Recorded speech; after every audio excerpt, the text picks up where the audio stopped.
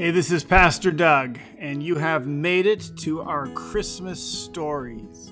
We are going to be telling a different Christmas story every day of December up until Christmas. I love Christmas stories, and this is the best way I can think of to get into the Christmas spirit.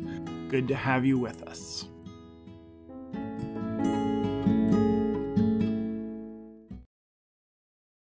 Last time, Scrooge had just met his old partner Marley, who is now a ghost. But Scrooge doesn't believe.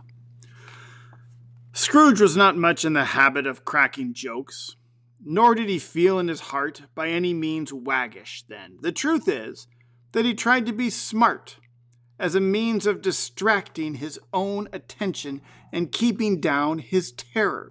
For the specter's voice disturbed the very marrow in his bones.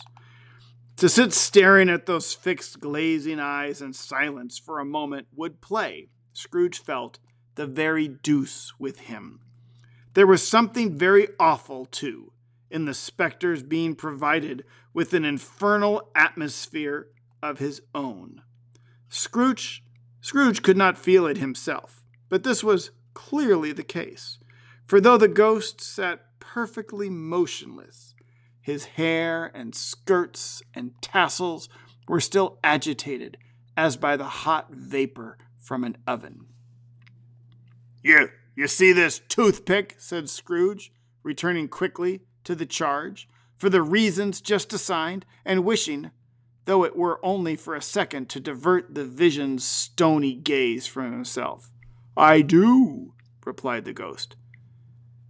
You are not looking at it, said Scrooge. But I see it, said the ghost, notwithstanding. Well, returned Scrooge, I have but to swallow this, and be for the rest of my days persecuted by a legion of goblins, all my own creation. Humbug, I tell you, humbug. At this, the spirit raised a frightful cry and shook his chain with such a dismal and appalling noise that Scrooge held on tight to his chair to save himself from falling in a swoon. But how much greater was his horror when the phantom, taking off the bandage round his head, as if it were too warm to wear indoors, his lower jaw dropped down upon his breast. Scrooge fell upon his knees and clasped his hands before his face. Mercy, he said, dreadful apparition, why do you trouble me? Man of the worldly mind, replied the ghost, do you believe in me or not? I do, said Scrooge. I must. But why do spirits walk the earth, and why do they come to me? It is required of every man, the ghost returned, that the spirit within him should walk abroad among his fellow men and travel far and wide, and if that spirit goes not forth in life, it is condemned to do so after death. It is doomed to wander through the world. Oh, woe is me, and witness what it cannot share, but might have shared on earth, and turned to happiness. Again the spectre raised a cry, and shook his chains, and wrung his shadowy hands. You are fettered, said Scrooge, trembling. Tell me why. I wear the chains I forged in life, replied the ghost. I made it link by link and yard by yard. I girded it on of my own free will, and of my own free will I wore it. Is its pattern strange to you? Scrooge trembled more and more. Or would you know, pursued the ghost, the weight and length of the strong coil you bear yourself? It was full as heavy and as long as this 7 Christmas Eves ago. You have labored on it since. It is a ponderous chain. Glanced about him on the floor, in the expectation of finding himself surrounded by some 50 or 60 fathoms of iron cable. But he could see nothing. "Jacob," he said imploringly, "old Jacob Marley, tell me more! Speak comfort to me, Jacob!" "I have none to give," the ghost replied. "It comes from Mother Regions, Ebenezer Scrooge, and is conveyed by other ministers to other kinds of men. Nor can I tell you what I would. A very little more is all permitted to me. I cannot rest. I cannot stay. I cannot linger anywhere. My spirit never walked beyond our counting house. Mark me. In life, my spirit never roved beyond the narrow limits of our money-changing hole, and weary journeys lie before me." It was a habit with Scrooge, whenever he became thoughtful, to put his hands in his breeches pockets, pondering on what the ghost had said. He did so now, but without lifting up his eyes or getting off his knees.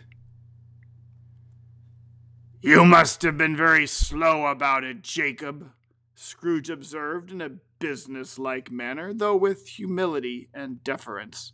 "Slow?" the ghost repeated.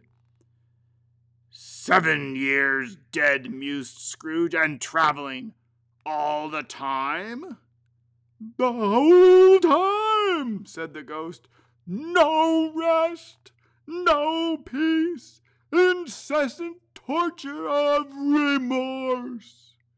"You travel fast?" said Scrooge. "On the wings of the wind," replied the ghost. "You might have got over a great quantity of ground in 7 years," said Scrooge. The ghost, on hearing this, set up another cry, and clanked his chains so hideously in the dead silence of the night that the ward would have been justified in indicting it for a nuisance. "No! Captive, bound, and double-ironed," cried the phantom, "not to know that ages of incessant labor by immoral creatures for this earth must pass into eternity before the good of which it is susceptible is all developed. Not to know that any Christian spirit working kindly in its little sphere, whatever it may be, will find its mortal life too short for its vast means of usefulness. Not to know that no space of regret can make amends for one's life's opportunity misused. Yet such was I. Oh, such was I." "But you were always a good man of business, Jacob," faltered Scrooge, who now began to apply this to himself. "Business!" cried the ghost, wringing his hands again. "Mankind was my business. The common welfare was my business. Charity, mercy, forbearance, and benevolence were all my business. The dealings of my trade were but a drop of water in the comprehensive ocean of my business." He held up his chain at arm's length, as if that were the cause of all his unavailing grief, and flung it heavily upon the ground again. It was filled with phantoms, wandering hither and thither in restless haste, and moaning as they went. Every one of them wore chains like Marley's ghost. Some few, they might be guilty governments, were linked together. None were free. Many had been personally known to Scrooge in their lives. He had been quite familiar with one old ghost in a white waistcoat with a monstrous iron safe attached to his ankle, who cried piteously at being unable to assist a wretched woman with an infant whom he saw below upon a doorstep. The misery with them all was clearly that they sought to interfere for good in human matters and had lost the power forever. Whether these creatures faded into mist or mist enshrouded them, he could not tell. But they and their spirit voices faded together, and the night became as if it had been when he walked home. Scrooge closed the window and examined the door by which the ghost had entered. It was double locked, as he had locked it with his own hands, and the bolts were undisturbed. He tried to say humbug, but stopped at the first syllable. And being from the emotion he had undergone, or the fatigues of the day, or his glimpse of the invisible world, or the dull conversation of the ghost, or the lateness of the hour, much in need of repose, went straight to bed without undressing, and fell asleep on the instant. And so ends chapter 1 of A Christmas Carol. Tomorrow, when you'll hear Scrooge say, "Are you the spirit, sir, whose coming was foretold to me?"